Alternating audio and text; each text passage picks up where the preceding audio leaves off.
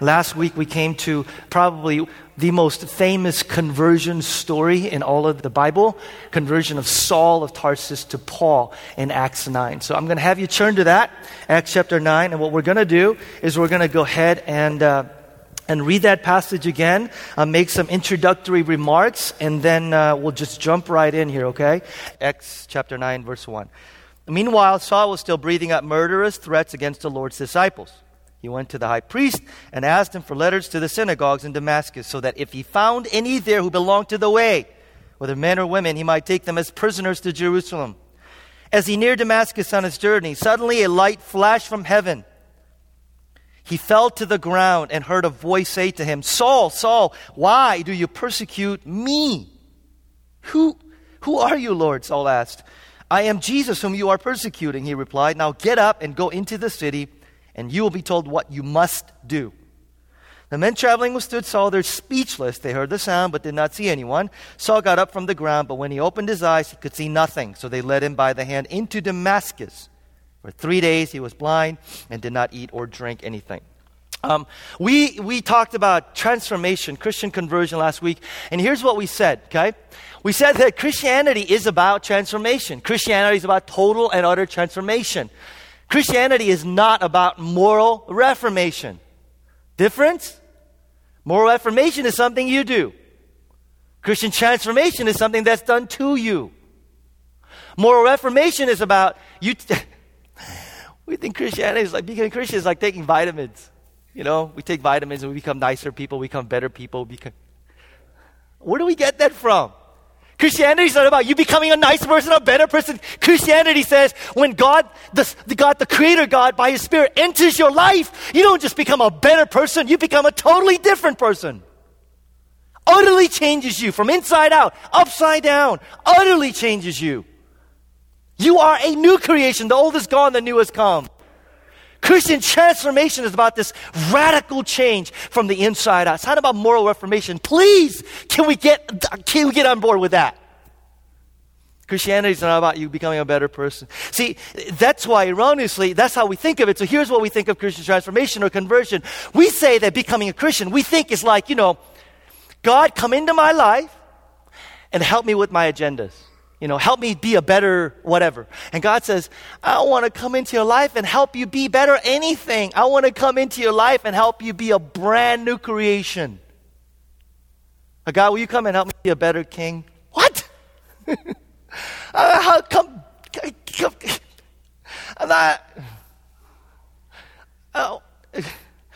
I'm not about coming into your life and helping you be a better king. This is the creator of the universe you're talking about, man. He comes into your life and he says, I'm gonna bring about a whole new agenda. I'm gonna bring about a whole new thing in your life. Christianity is about radical conversion.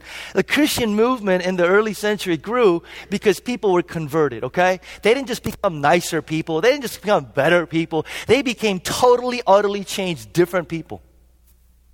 When they were thrown to the lions, they sang.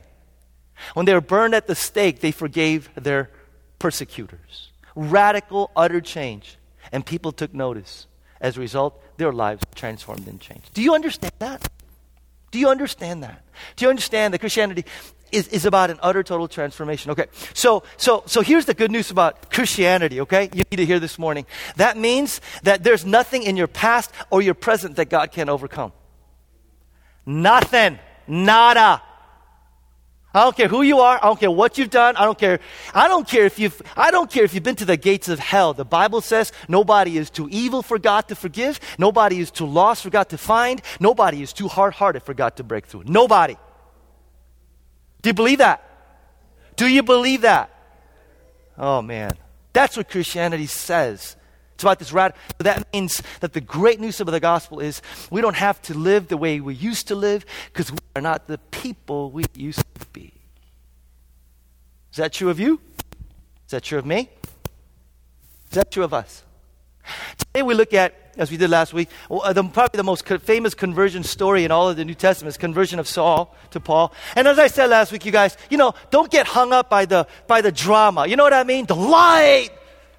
The sound, knocked off the horse. And we kind of look at that and go, that didn't happen to me, I didn't mean to make fun last week. I had somebody go, why are you knocking on people that got saved when they were 5 years old at a Bible camp? I'm like, I'm not knocking that, I'm just saying. Some of us, 5 years old, we knelt down, said, Jesus, come into my life, and went back to our rooms and ate Doritos, and that was it, And then for the rest of us, our story is I was an alcoholic, I was an addict, I was sleeping, I was in the gutter of gutters, man, and God grabbed a hold of me. 5 years old, church camp, eating Doritos. I know I'm Doritos, Cheetos, whatever, substitute whatever bad food, junk food, okay? Or life has been radically transformed and changed from the gates of hell. God does both. Where would you be today if God hadn't done this in your life? Anybody thankful? Yeah. I don't know, sometimes, because our church is half-half. Our church is half of the people, good, nice church people, grew up in church, but then really got tired of religion, fundamentalism, walked away, now coming back. And then we got the other half who are church. We have everybody. Isn't that good thing? It's diversity of the body of Christ. It's beautiful. Okay, anyway. I am really thirsty. Can somebody get me some water? Pastor Michael normally does this for me, but he's preoccupied this morning, apparently. Are you sick? Thank you, man.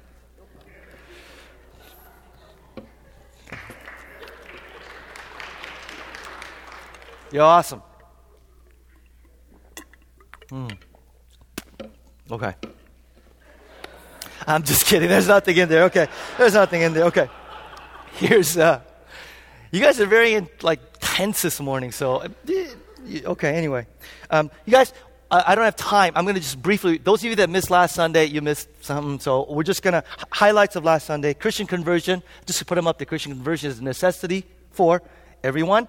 We also said that Christian conversion is a possibility for anyone. By the way, after last week, anybody know, what is his name? Joseph Kony is his name? Somebody know? Yeah, Joseph Kony. He is a rebel leader in Uganda, responsible for possibly killing of 40-some thousand people, responsible for enlisting children in the army to commit atrocities, so on and so forth. Anyway, a guy in our church was telling me that he and his family were praying, and his wife had the audacity to pray that guy would become a Christian. And he said he was sitting here last Sunday and was reminded, isn't that what the gospel is for? So it's a good reminder to him. Possibility for anyone. Christian conversion is initiated by God himself. And lastly, Christian conversion is really a process. And we said last week that even for someone like Saul, who in this story seemingly how in the world do you see a process? Man, it's lightning, sound, and he becomes a Christian. But as we saw last week, maybe perhaps as we look throughout some of the, highlights in the New Testament of Paul's life, that Stephen had a life impact in him. Stephen's sermon more clearly in Acts chapter 7 had a life-changing impact in Paul. So much so that he says in Acts 26, as he talked about a conversion, Jesus says, why do you persecute me? And then he says, Saul, I'm goading you. Remember that last week? I'm goading you. He's saying, I've been in process to get your attention. I've been in process. And here's the thing. Any one of us in here who has become a Christian or are a Christian, majority of our stories went along the lines of, there were moments in my life where I can look back and say, God was doing something there. God used her. God used him. God used that. There were things in my life that was happening. Same thing with Saul. He comes confronted with his religion fundamentalism, his way of viewing God via Stephen's sermon. And he goes ballistic and he's changed. Now here's the thing. I just say all that to say, and this is a small insight, but I want to throw this out. Do you realize that maybe in Stephen's ministry his whole life, he had one convert? He died real young. Maybe in Stephen's life, he had one guy that he impacted. And that guy was Saul, who would become Paul, who would become probably the greatest leader in Christian movement. So I just thought, for those of you that are going, is anything I'm doing useful? Is anything I'm doing making a difference? Maybe in your work, in your classroom, maybe in that family, maybe in your neighborhood, maybe one person that gets impacted by you might be somebody that God uses to powerfully change the world. Isn't that cool? Now, here's the thing about that. Here's the thing about that I really love. So what was it about Stephen, though, that impacted Saul? Here it is. Real quick, life application, move on. When Stephen's life was falling apart, the guy's getting stoned to death. When he's falling apart, he didn't fall apart. When Stephen's life was falling apart, he didn't fall apart. He fixes his eyes on Jesus and he dies forgiving his enemies. Here it is. You want to impact your friends? You want to impact your workplace? How do you respond when your life is falling apart? You better believe they're looking. You better believe they're watching. They're going, how are you responding? You believe in this God? Do you believe your theology? Do you believe your Christian religion? Do you believe it? How do you respond when your life is falling apart? Don't you fall apart. If you're falling apart when your life is falling apart, what evidence is there of this faith in this amazing God who is at work? You hear what I'm saying? It's one of the most powerful evidences I think of how God is at work in our lives. How do you respond when your life is falling apart? How do you respond? Why did the early Christians make such a drastic impact in the culture around them? How do you think they responded when they saw people being burned as human torches and they forgave? They died with that kind of courage and contentment. Their life is falling apart and they're going, if I was you, I would curse God, I would curse everybody, and I would die a bitter death. And they saw men and women forgiving people that were destroying, persecuting them. How do you respond when your life is falling apart? You fall apart? Okay, let's move on. We're going to finish this story today, and I got 3 principles out there for you. I'll throw them out. Verses 4 to 5. Christian conversion involves encountering the untamed God. Christian conversion involves encountering the untamed God. I love this, you guys. By the way, props to C.S. Lewis. It's his idea, okay? Here it is. You notice that Paul does something interesting. When he encounters God, he says this. He says, who are you, Lord? Who is this? Why is he asking? Here's the reason why. Paul, up to that point, has an image, an idea of who God is. He has a belief system. Here it is. God, he's what am I trying to say? Monotheistic. Jews believe there's one God. And the thought of Jesus Christ, a man being God, crazy. Can't happen. Not possible. Secondly, Stephen preaches Old Testament temple, the scriptures, the law, the prophets, sacrificial system, all obsolete because Jesus Christ has come to fulfill it. And then he's going, what's going to happen to the Bible, the Old Testament? That's going to become not possible. Paul, up until this point, has a clear-cut idea of who God is. And what is that idea? Here it is. You ready? It's an idea of a God that he wants to believe in. It's an idea of God that he wants to believe in, that he has come to expect. It's a God of his reality. It's a God of his ideas. He says, God can be this, God can't be that. God can be this, God can't be that. On the road to Damascus, he encounters a God who says what? I have my own reality, thank you very much. I am the way I am, not the way you want me to be. Are you tracking so far? Okay, now check this out, okay? Why is that important? Here it is. Here's the culture we live in, okay? I'm at a Starbucks, right? I'm behind somebody ordering a drink, okay? This woman says, I will have, and then lists 10 different descriptions of her coffee drink. You know, soy latte, non-fat, little touch of this, da-da-da-da-da. You know, I'm like, grande black guy. You know, it's coffee with 2 shots, by the way. 10, why? Do you know that there are 20,000 drink permutations that Starbucks has? Yeah, that's all. Okay, that's all. Okay. Here's another thing. Maybe those of you, you know, I have my iPod, iTunes. See, here's the thing. I don't have to buy whole albums anymore, right? And listen to it and go, that sucks. Oh, that's a great song. Oh, great. I paid $10 for 2 songs that I really like. Here's what we do. We've got 100,000 songs from a playlist that we get to choose. We get to customize. You get to order your own car, man. Color, steering wheel, whatever. You get to order your own shoes. What am I saying? Maybe the culture that we live in says, I get to customize how I like things. Maybe our culture wants to customize how we like God. I don't know. Maybe. Far-fetched. You know. Maybe we customize God. Maybe the idea of who God is, who he says he is offensive to our culture. So there's some of you here today, let me be gentle, who says, I like that about God, so I like that. I like that about God. Now here's the thing. I talk to non-Christians, right? And I ask them, they say, you know what? Here's the God that I believe. I believe that God accepts everybody no matter what they believe. Okay, so I ask them, I go, why do you believe that? Why do you believe that God is somebody who accepts everybody no matter what they believe? And you know what they eventually say? A lot of them? Because I want to believe that God is somebody who accepts everybody regardless of what they believe. Why is it a problem? Here's the problem. It may work for a little bit, you know? It may work for a little bit. Because here's the thing. When I talk to non-Christians, I hate it when the first thing they ask is, do you believe in hell? I don't know, why I gotta go there? You know what I mean? Like, can we conversation 10 maybe, you know? Like hell, first really? Really? You know, hell, first conversation, you know? But here's what I'm saying. They have a notion of a God who is all loving, but not just, right? Now, here's the problem. Problem with that is that God will never convert you. That God will never change you. That God will never transform you. That God will never make you into a courageous from a coward. That God will never ease anxiety of your heart. That God will never, ever change you from a restless person to a content person. Why? How does a God who's a product of your heart change your heart? How does God you made up? Let me show you what I mean. Let me show you what I mean. Look at this passage here, okay? Look at this passage here. Yeah, hopefully you guys get this then is how we know that we belong to the truth and how we set our hearts at rest in His presence. Whenever our hearts condemn us, God is greater than our hearts and He knows everything. How many of you guys know the experience of having your heart condemn you? Anybody? You know, your heart comes along and says you're worthless. Anybody? Your heart comes along and says you're pathetic. Your heart says you're evil. Your heart says you're no. How many of you know that? Now here's the thing. If your God is somebody you created in your own mind, because He, fits your sensibilities. How does that God come to you when your heart's going, you're guilty? Who's going to come and say, you're not? When your God's saying, you're worthless, who's going to come and say, but you're not? If your heart says, you can't possibly be forgiven, if your God is somebody your heart created, how does that God change you?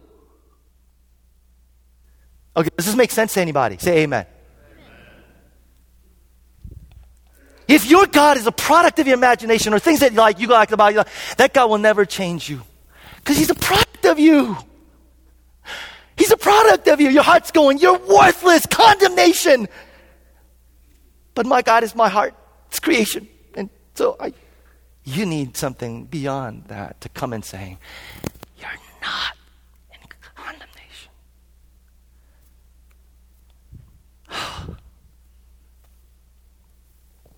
You need to encounter the untamed God. He is the way He is. He's there. He's not the way you want Him to be. And you know what?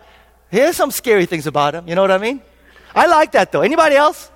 I like the fact that God is, He's huge. He's big. You know what I mean? He's not this cuddly little, whoa.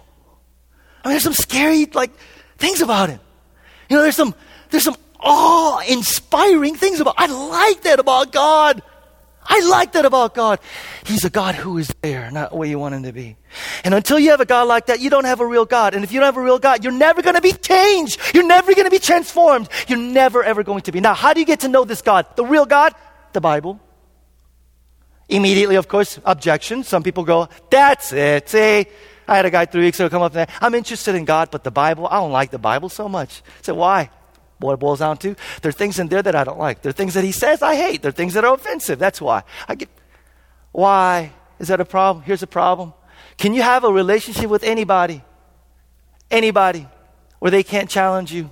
They can't come back. Is that a relationship? For example, maybe an example. My wife and I, it's the whole Stepford Wives syndrome, my wife and I, is it a real marriage if my wife says, yes, honey, yes, dear, yes, honey, and I said this morning, sometimes God, actually, that would be pretty nice. But, that's only sometimes. But other times, I'm glad that when I do things, she goes, that's dumb. Why do you do that?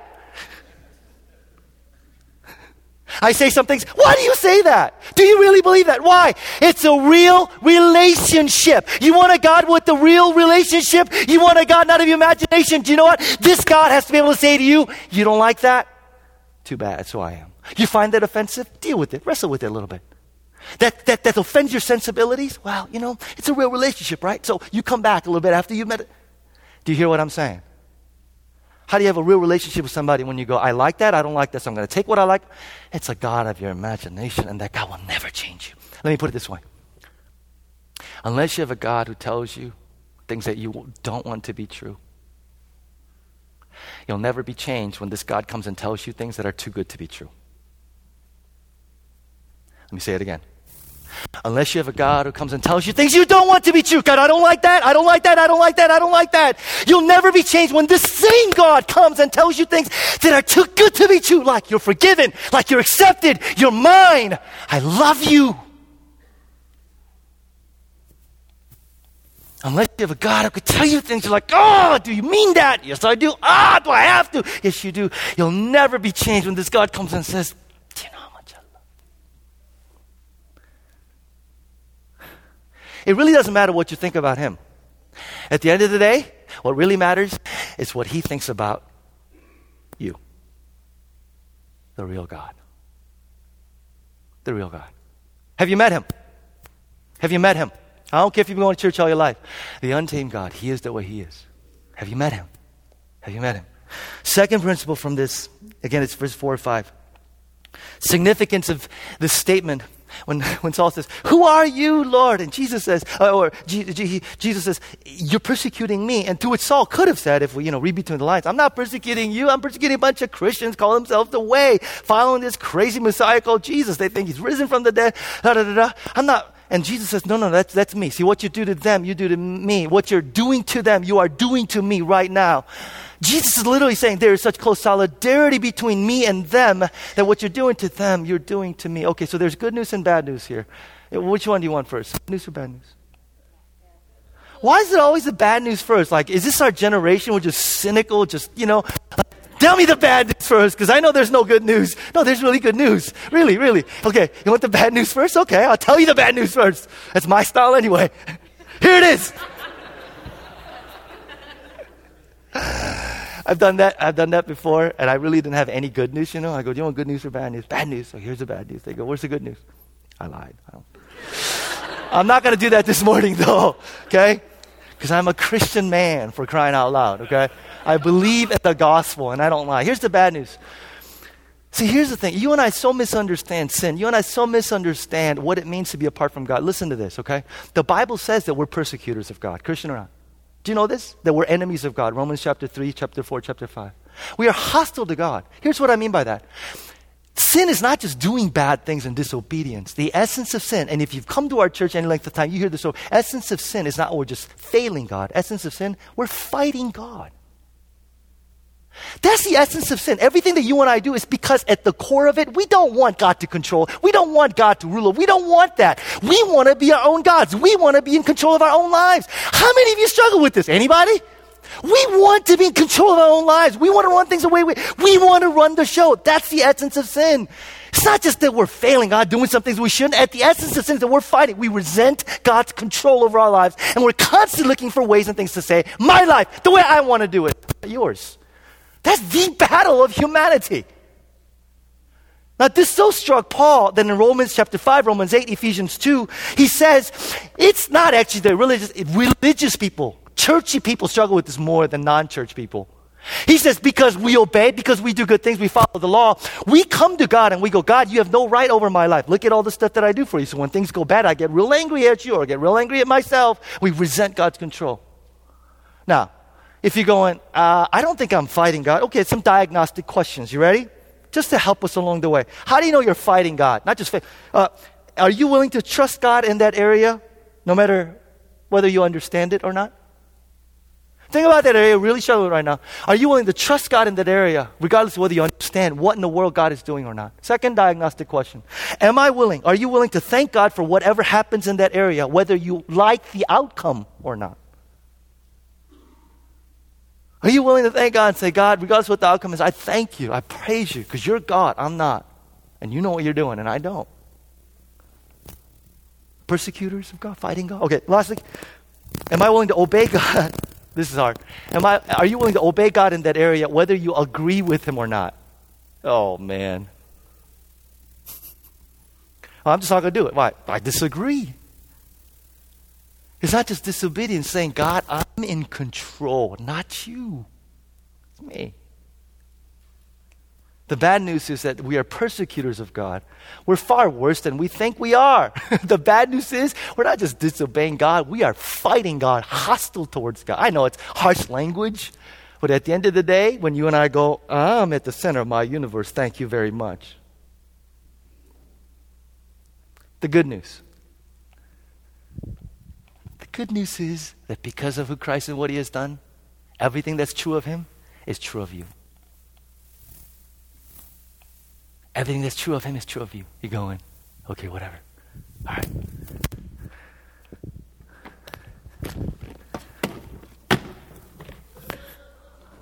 What's he doing? What's he doing? Why's he got Tupperware? I could hear you, you know. I'm not deaf. This to me is one of the biggest reasons why I think we as Christians don't live joy-filled lives like Paul did. Because we think we know, we say we know, but we really don't what it is that happened to us via Christ. We really don't. Let me tell you what happened, okay? Can you see God? Okay. All right, so here's the deal, okay? Here's what Scripture says happened to you, okay? This is what Jesus means when he says, why are you persecuting them when you do that? You do it to me. Solidarity, identity with Christ. Watch, check this out. Look at these Scripture passages, okay? I'm just going to go right. I'm not making this up. Watch. As for you, you were dead in your transgressions and sin in which you used to live when you followed the ways of this world and of the rulers of the, let me see a Scripture here, okay? Ways of this ruler of the kingdom of the air, the spirit who is now at work in those who are disobedient. Now check this out. This is you. Can you see? This is you. Okay, I know you're not square, you're not Tupperware, but this is you, okay? Just use your imagination. This is you. Here's what the Bible says, okay? Here's what the Bible says. At one time, you and I, that's where we were, okay? Don't get freaked out by the fact that you're inside Satan, okay? Like, I'm not inside Satan. What is that? Just don't freak out, okay? It's just an illustration, okay? The Bible says, I got an email today. Where does it say that I'm inside Satan? Chill out, okay? So check this out. Satan and sin, okay? The Bible says one time we were in sin. We're in sin, in your transgressions. You know what that means? That means that we're not just hovering around sin. That means we're not just, once in a while doing bad things. The Bible says we are enslaved to sin. The Bible says we cannot not sin. The Bible says we are hostile enemies of God. By the way, this isn't all that far-fetched is it for us? Anybody? Go on. Yeah. Sin, it's effect, yeah. Bible says we are in this, in it, lost, unable to find God, spiritually dead, not sick, spiritually dead in sin. What happened? For he has rescued us from the kingdom of dominion of darkness and brought us into the kingdom of the Son he loves, in whom we have redemption and forgiveness of soul. Check this out.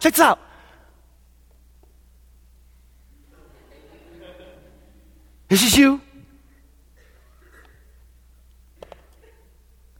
You were transferred out of the kingdom of darkness, influence of sin, influence of Satan, and you were brought into where? In where? You are in where? Say it with me. Jesus, where are you right now? Where are you right now? When God sees you, where are you right now? Now check this out. It gets better, okay? God has chosen to make known among the Gentiles the glorious riches of his mystery, which is Christ in you. So here's, mini Jesus, okay? Small Jesus, we have big Jesus, small Jesus, right? Here's small Jesus, right? Check this out. No, this is so incredible. Not only are you in Jesus in such a way that when God sees you, God sees Jesus. Everything that's true about Jesus is true of you. Jesus Christ also is in you. He is in you. And he's not going anywhere, okay? He is in you. You are secure. You are in there for good, okay? And check this out. So not only is Christ in you, you are in Christ. Does that seem secure?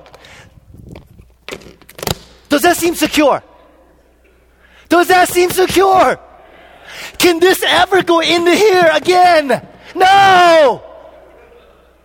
Who are you? You are in Jesus. When God sees you, he doesn't see you, and then he sees Jesus. When he sees Jesus, he sees you. When he sees the beauty of Jesus, he sees the beauty of you. Do you get that? Oh, man! But it gets better. Oh, yes. Because it also says, Jesus, I am in my Father, you are in me, and I'm in you. So, going backwards, Jesus is in us. We are in Jesus. And where is Jesus? Jesus is where? Come on, say it with me now. He is where? In God. So where are you right now? You are where? You are in God. Is that good news? Heck yeah, it is. It's great news. It's great news.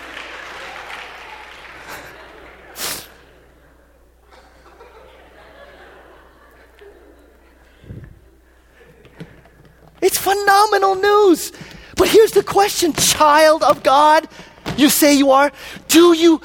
Has this penetrated your heart? Has this melted your soul? Huh? That everything that is true of Jesus is true of you. That the Bible says in Romans, this is why we can have this imagery. When Jesus Christ died to sin and he was buried, guess who else died to sin? You, me. And then when he was resurrected to life, guess who else was resurrected to life? You and me. One last passage. Check this out. Since then, you have been raised with Christ. Set your hearts on things above, where Christ is seated at the right hand of God. Hey, check this out. If Christ is seated at the right hand of God, where are you right now? Where are you? Right hand. I know, you're going, do. What is that? I'm like seated on a pew in SDA Church on April 5th, 2009. Thank you very much. You know what the Bible says? No, that's what you think. In reality, in eternity, you are right now so secure. So in Christ, you are seated at the right hand of God. This is unbelievable news. For you died, and your life is now hidden with Christ in God. When God, who is your life, appears, then you also will appear with him in glory. Clap if you think that's great news. Is that good news? That's amazing news, man. That's amazing news. That's amazing news. This is the reason why. Look, diagnostic question. Whether you know somebody's a Christian, right? If you ask somebody, are you a Christian? And somebody goes, I don't know, I'm trying. I'm trying? Finished, done, over with, in Christ, never gonna change. But I've been kind of disobedient, not doing well. Not the issue. Where are you? You are where? In Christ. In you, you are in God. If you want to know whether somebody is a Christian, here's a diagnostic question. How much does that person make of being a child of God and having God as his Father? Does it just blow you away? Does it just melt your heart? Does it just go, There's really no need to talk about anything else, is there? I mean, really, is this phenomenal news? Is this phenomenal news? This is why I say all the time in our church, the gospel, two things. It's an assessment of yourself that's far worse than you actually think, but it's an assessment of yourself that's far better than what you think. What do I mean? The gospel says at one time, let's bring Satan back up here just for now, okay? He got a butt kicking, but Okay, so here's Satan, right? The Bible says one time you and I were in sin. It's not just that we were doing bad things. The Bible says we were hostile to God. We're enemies of God. That's who we were. That's who we were. So you have to understand, if you're not a Christian or if you're a Christian, the essence of sin right now, as you stand here today, if you want a relationship with God, you have to come to recognize it's not just, I could be a better person. The Bible says, no. You want to be in control of your life, and you don't want to let God in. You want to be at the center of the universe. And repentance starts with you going, I no longer want to live that way. But the good news, the gospel also says, the good news is not about what you do, what you've done. The good news is about what Christ has done. The good news is that you are far better than you ever thought. You are far better. You are far holier. You are far more righteous. You are far more beautiful than you actually believe. Because it's not about what you do. It's about what he has done. That means it's about your righteousness, your sanctification, your redemption. It's about his righteousness, his redemption, his sanctification. He was made to be your righteousness, be your redemption, be your sanctification. Here it is.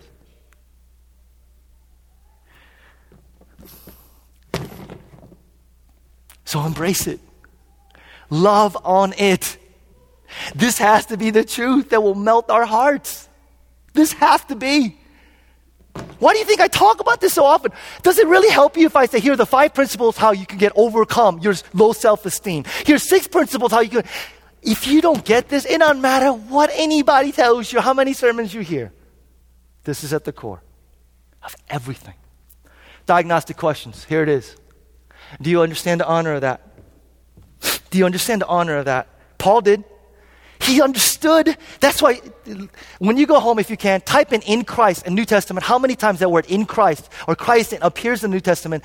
In the epistles of Paul, that was it. That's the whole thing. He spun it out again and again, and the more he spun it out, the more he was convicted. The more he spun it out, the more he was changed over and over again. It's that thing that was at the center of Paul's life.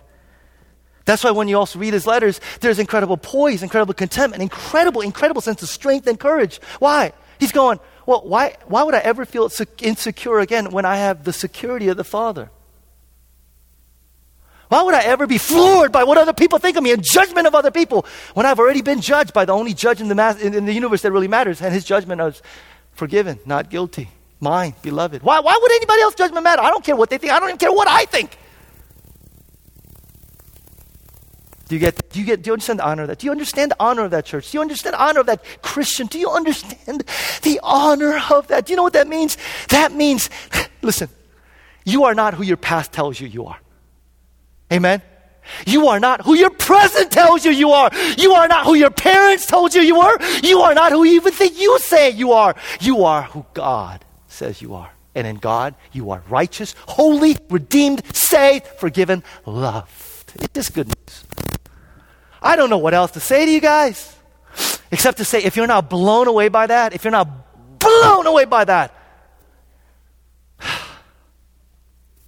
Secondly, do you understand the strength of that? And this is one of those things that just, one of the things, as I was preaching at 9 o'clock service, a guy said, Pastor Peter, I'm really, a question. I said, what is it? And he's like, but you're not saying that because of all those things that we're not going to suffer, we're not going to have struggles, we're not going to, go through difficult times, right? I'm like, man, that's the reason why what I'm saying should be even more of an encouragement. See, here's the thing. Because what God says we could enjoy, what God says we could experience is in the midst of suffering, in the midst of hardship, in the midst of difficulties, in the midst of life. That's where the encouragement is. What hope is there if, as long as the things are going really well, I feel secure, as long as money in the bank, healthy, as long as those things are going well, I just feel like I can. What difference is there between that, a conversion, transformation of Christ, and someone else who doesn't believe? It is the ability to go, my life is falling apart, but I am in Christ, for crying out loud. I am in Christ. He has died and he has risen again. And there's hope. But the reason why I brought that is in the midst of that, though, here's what the Bible says. Do you see that? Jesus says, you and I are so identified with you, so in such solidarity, that when they stab you, it's like stabbing me. When they persecute you, it's like persecuting me. When they hurt you, it's like hurting me. See, Christianity doesn't have all the answers to why people suffer, but Christianity does say why, or what isn't. Here's what I mean. You know for a fact that the reason why we suffer is not because God doesn't care. God cares so much, he took on flesh and bone, suffered the worst, most atrocious death in the world so that he could end suffering once and for all. And that God says, even in heaven right now, I suffer when you suffer. We might not have all the answers to why people suffer, but one thing we can't accuse God of is saying, you don't care. He cares beyond our understanding.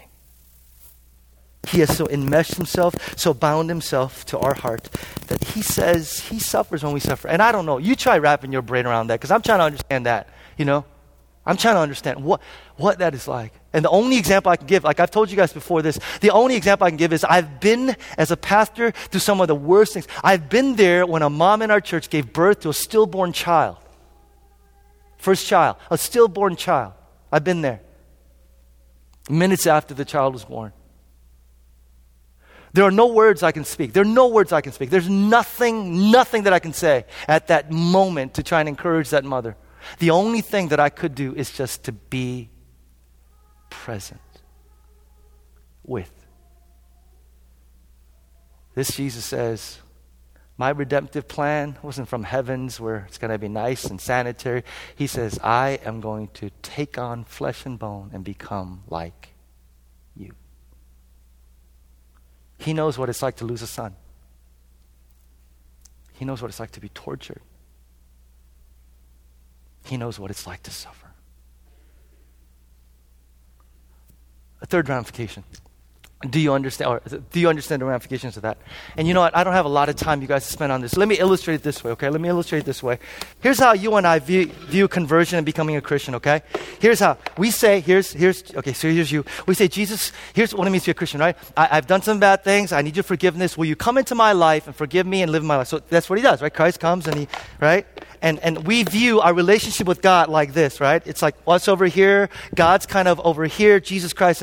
And we have this theology that says it's a very personal faith and it's kind of my own thing. I don't need the church. I like Jesus, but I don't need the church. We say those kinds of things. But what does the Bible say? The Bible says it's not just Jesus Christ in you. You have become part of, check this out. You have become a part of, this is amazing truth.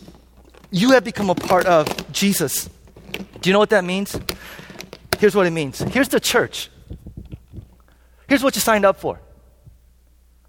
If you want to intelligently commit to Christ, check this out. It's not an individual relationship with God where he meets your needs. When you become a Christian, you know what you decided? You decided to join a living organism of other people who are also part of this body of Christ called the church. You become linked and you become joined to them, whether you like it or not, you see. Committing to be a Christian is not a solitary individual thing where I go. Committing to be a Christian is saying, I am not only committing to follow Jesus for what he's done, but I recognize that I'm becoming part of, enmeshed with a larger body of believers around the world called the church, the body of Christ. And recognize that I can't grow as a Christian on my own. I can't survive as a Christian on my own. I can't do anything as a Christian on my own. Just as ludicrous it is for a part of my body, my hand, arm, to be cut off doing its own thing, it's not going to survive. The body of Christ says, you are a part of it. You are linked to it. You are joined to it, whether you like it or not. And unless you recognize that and live this out, you're not living the Christian life. Do you get that? Do you get that? I mean, this is something that we've been trying to hammer away at over and over again. But this is the reason why it's so hard. See, when you become a part of this, there are lots of people that are part of this. People that you don't like. People that you wouldn't care to be with. People that you don't want to be in community with. But it's gloriously messy when you go, but they're a part of me, and I'm a part of them. And we're joined together. So how do we figure this out? How do we do this together? Do you recognize that? Do you recognize? Some of you guys, if you're saying individual relationship with God, I'm doing my own thing, this whole thing with Jesus being a part of this body, take it or leave it. There's no take it or leave it. Jesus, church, inseparable. Jesus, church, inseparable. I heard this quote from somebody who goes, that's just offensive to me because I hate the church, man. Everything about the church. St. Augustine, I think he said it right. The church is a great whore, but she is also your mother. Welcome to family. See, here's the thing. Our church and church in America, we're so far from it. You know why? Because more than half of you guys, I would dare to say, it's not just about what you're doing, your perspective, more than half of you is like, I have my own relationship with Jesus, thank you very much. There's not a community of people I'm accountable, community of people I'm doing life with, but that's an add-on to the Christian life, not if you knew what the Bible said. Not if you knew what the Bible said. There's no add-on. Do you understand the ramifications of that? Do you understand the ramifications of that? Okay. All right, Jesus, you can go on top of God. We're almost done here. Just to make this maybe more theologically accurate, we should do this, right? Okay. All right. That's what happened Good Friday, Lastly, let's end with this. Lastly. Christian conversion involves dealing with stubborn facts. Michael, am I talking even faster than I normally do? Okay. I'm sorry. I talk fast when I have, for two reasons. I talk really fast when I've got so much that I want to say and I can't get it all in. I talk really fast when I get really excited. So I talk fast most of the time. Okay, anyway. Christian conversion involves dealing with stubborn facts. You know what, guys? Let me just tell you. One of the guys that came up to say, today I choose to follow Jesus. You know what he said? I asked him, I said, what was it about? This was the part that got to him. Now, I got to tell you, when I was preparing this, this part, as I was, encountering stubborn facts, I'm like, oh, God, this seems kind of, intellectual, dry. I'm like, is it going to reach? This guy comes and says, that right there. Why? What does it mean? Christian conversion, you guys. Christian conversion. It's not about turning over a new leaf. It's not about, a kind of new experience in life. Christian conversion only happens when you are face-to-face and encounter a stubborn, historical, undeniable, empirical fact that Jesus Christ lived, he died, but then he rose again. Oh. Check this out. That's at the center. Now, for those of us that, grew up in churches where Easter was just kind of like once a year, and Easter was like even half of Easter, it wasn't really. Check this out. If we are believing people, shouldn't we talk about this every Sunday? Huh? Shouldn't we talk about this every Sunday with the cross and the resurrection? Check this out. Paul's conversion story is told 3 times. 3 times. The book of Acts. Every single time, verses 7 through 9, his companions are mentioned and what they experienced. His companions. In other words, his companions that were with Paul, they're going, the Bible says, Paul says, they saw the light. Although they couldn't quite make out what it was. They heard the sound. Although they couldn't quite make out what the sound was. 3 times Paul says, in this very public document, by the way, and I'll get to this, written about 30, 35 years after this whole thing, he says, they, my companions, the guy, my compadres, the ones that were going with me to Damascus, they experienced everything I said. They saw the light, even though they couldn't quite make it out. They heard the sound. They were knocked flat too. Why does he say that? Here's the reason why. Paul is saying, I've got witnesses. I went through, I got witnesses. You want to cross-examine them? You want to know what really happened? Check it out. They're still living today. He mentions them in this document to say what he experienced. Can you imagine? What if Paul was just kind of a massive, some sort of a psychological trip? You know what I mean? He's sitting there going, and Paul's going, whoa! And the other guys are like, what the heck is wrong with, what happened? He was like, what is he? But what happened? What happened? He's doing that, and the rest of them are also going, what's that sound? Let me show you.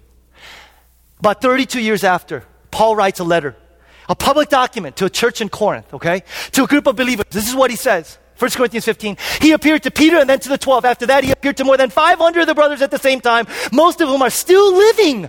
Then he appeared to James and all the apostles, and last of all, he appeared to me also as to one I'm the only born. Why does Paul do that? Now, you guys think. Christians, think. Think for a moment. Engage your mind. Why does Paul say that? He says this in a very public document because there is major pressure in that world to snuff out Christianity. And Saul's conversion is one of these stories that's really catching on. That guy used to be persecuted Christians. He believes that Jesus is Messiah. Got to snuff it out. Paul writes this 32 years later. Why? Why does he mention all this 500 people? Why? Because it's a public document at the time in which people could go, did it really happen? Paul could say, go check it out, man. They live in Galilee. Galilee? All right, we go to Galilee. Hey, did it really happen? Yeah, it happened. I saw him. Really? You saw it? You staked your life on? I'd stake my life. Anybody else see it? Yeah, Joseph on the next street. Joseph. Did you see it? You actually saw him alive? Like you ate with them? I did. Who else saw it? My grandmother. Go check it. At the time, he writes in a public document so that people could go around and verify the fact that it really happened. Nobody was able to come up with an alternate explanation. Okay, so there's a couple. It was a legend. The disciples made up legend. You don't write legends 30-some years after it actually happened. Do you know what I mean? Like today we have the legends of athletes, right? They did these amazing feats.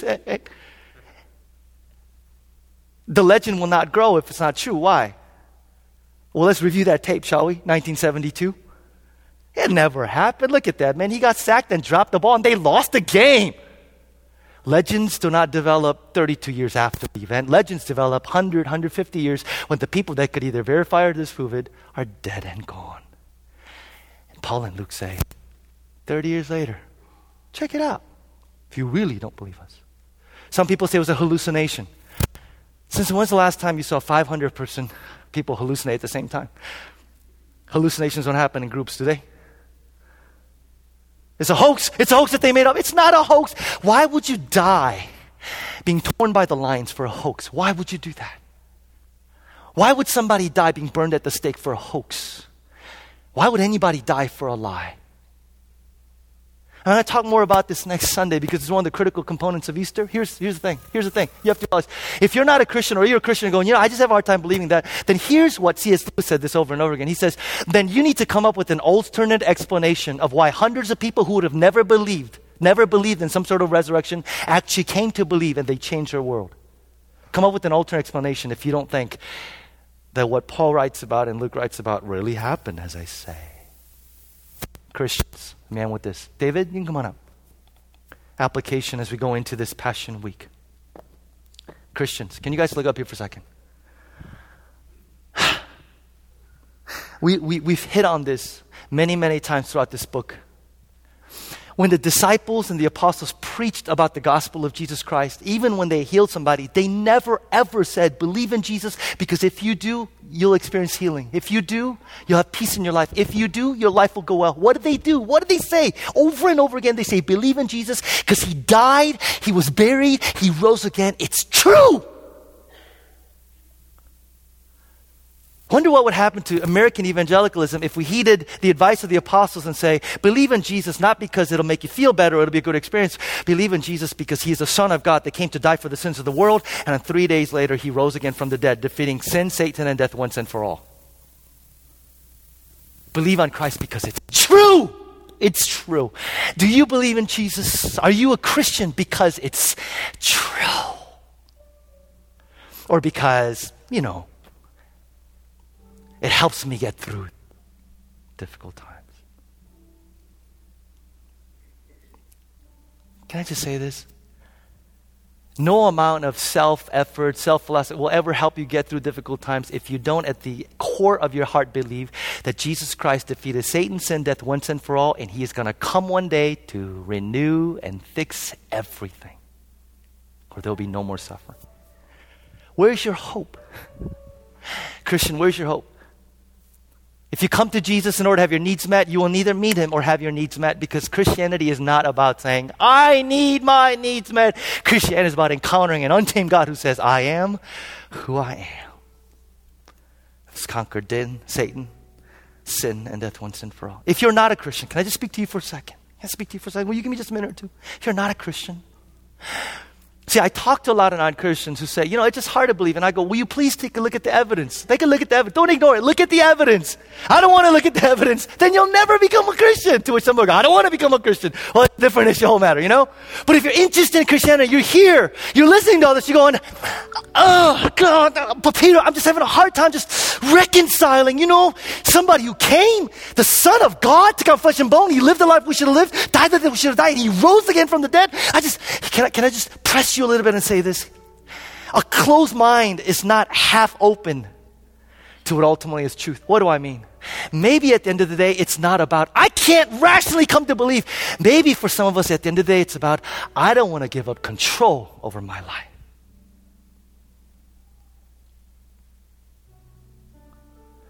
Maybe for someone who's real honest, who'd say, evidence, I could take it or leave it. Peter, at the end of the day, it's about the fact, I don't want to give up control of my life, man. Thank you, happy.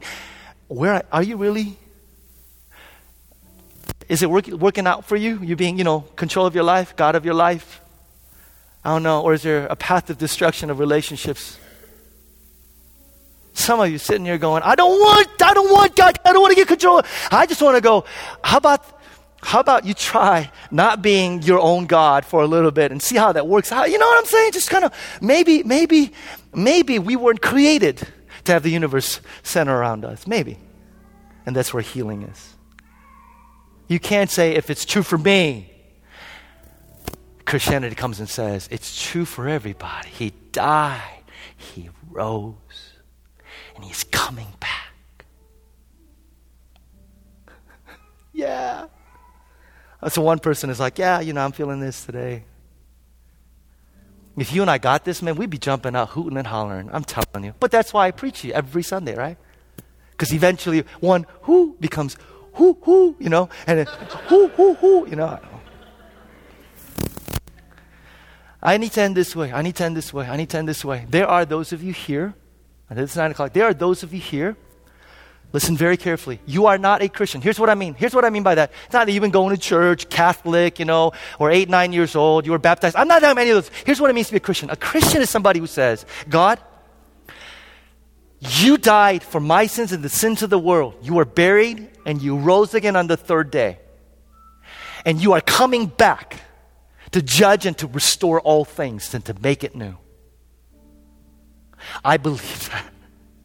I believe that. And secondly, being a Christian is about saying, God, it is a lot worse than I think. It's not just about doing bad things. I have been at the center of my life. I've been in control of my life. I've been doing things that I want to do. It's been about my self-will all my life.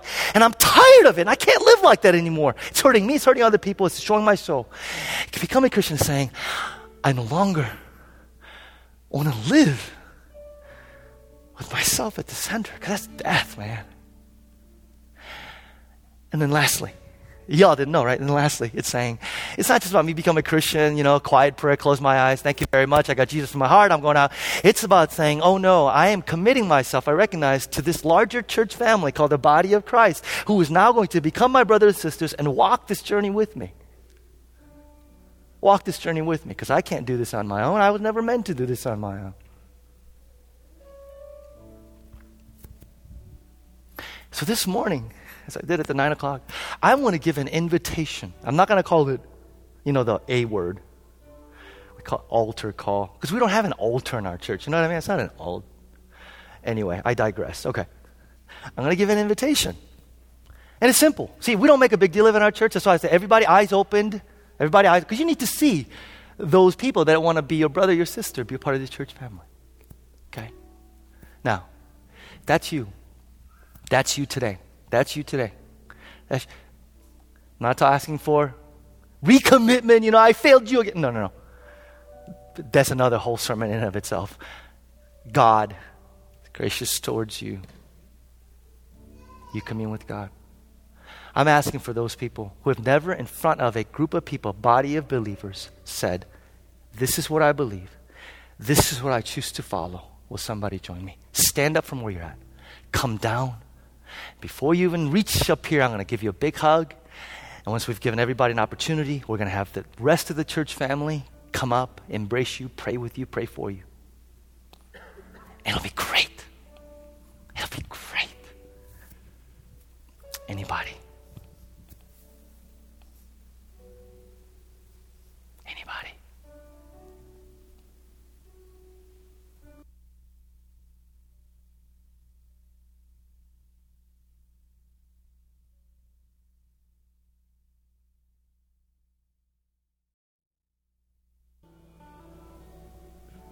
Father, we thank you for your work here this morning. And God, as we enter this week, God, I pray that you would speak to us. I pray, God, to anchor our heart and our souls firmly fixed on you. That throughout this week, you would remind us, Lord, of the work that you have done and of who we are in you. God, we pray that as we leave this place, we would leave as forgiven, as redeemed, as saved. Hope-filled people. For Christ is crucified and he is risen. Father, as we come and live out our lives this week, pray that you would use us to be kingdom witnesses wherever we are, wherever we go. Where we go, help us to witness and testify about your amazing, wonderful works that we declared here in the city to the rest of this world. In the name of the Father and the Son and the Holy Spirit, say amen and amen. We'll see you guys throughout this week's gathering at the church office. Friday here for Good Friday service and Easter Sunday. Invite your family and friends. We'll see you here next week.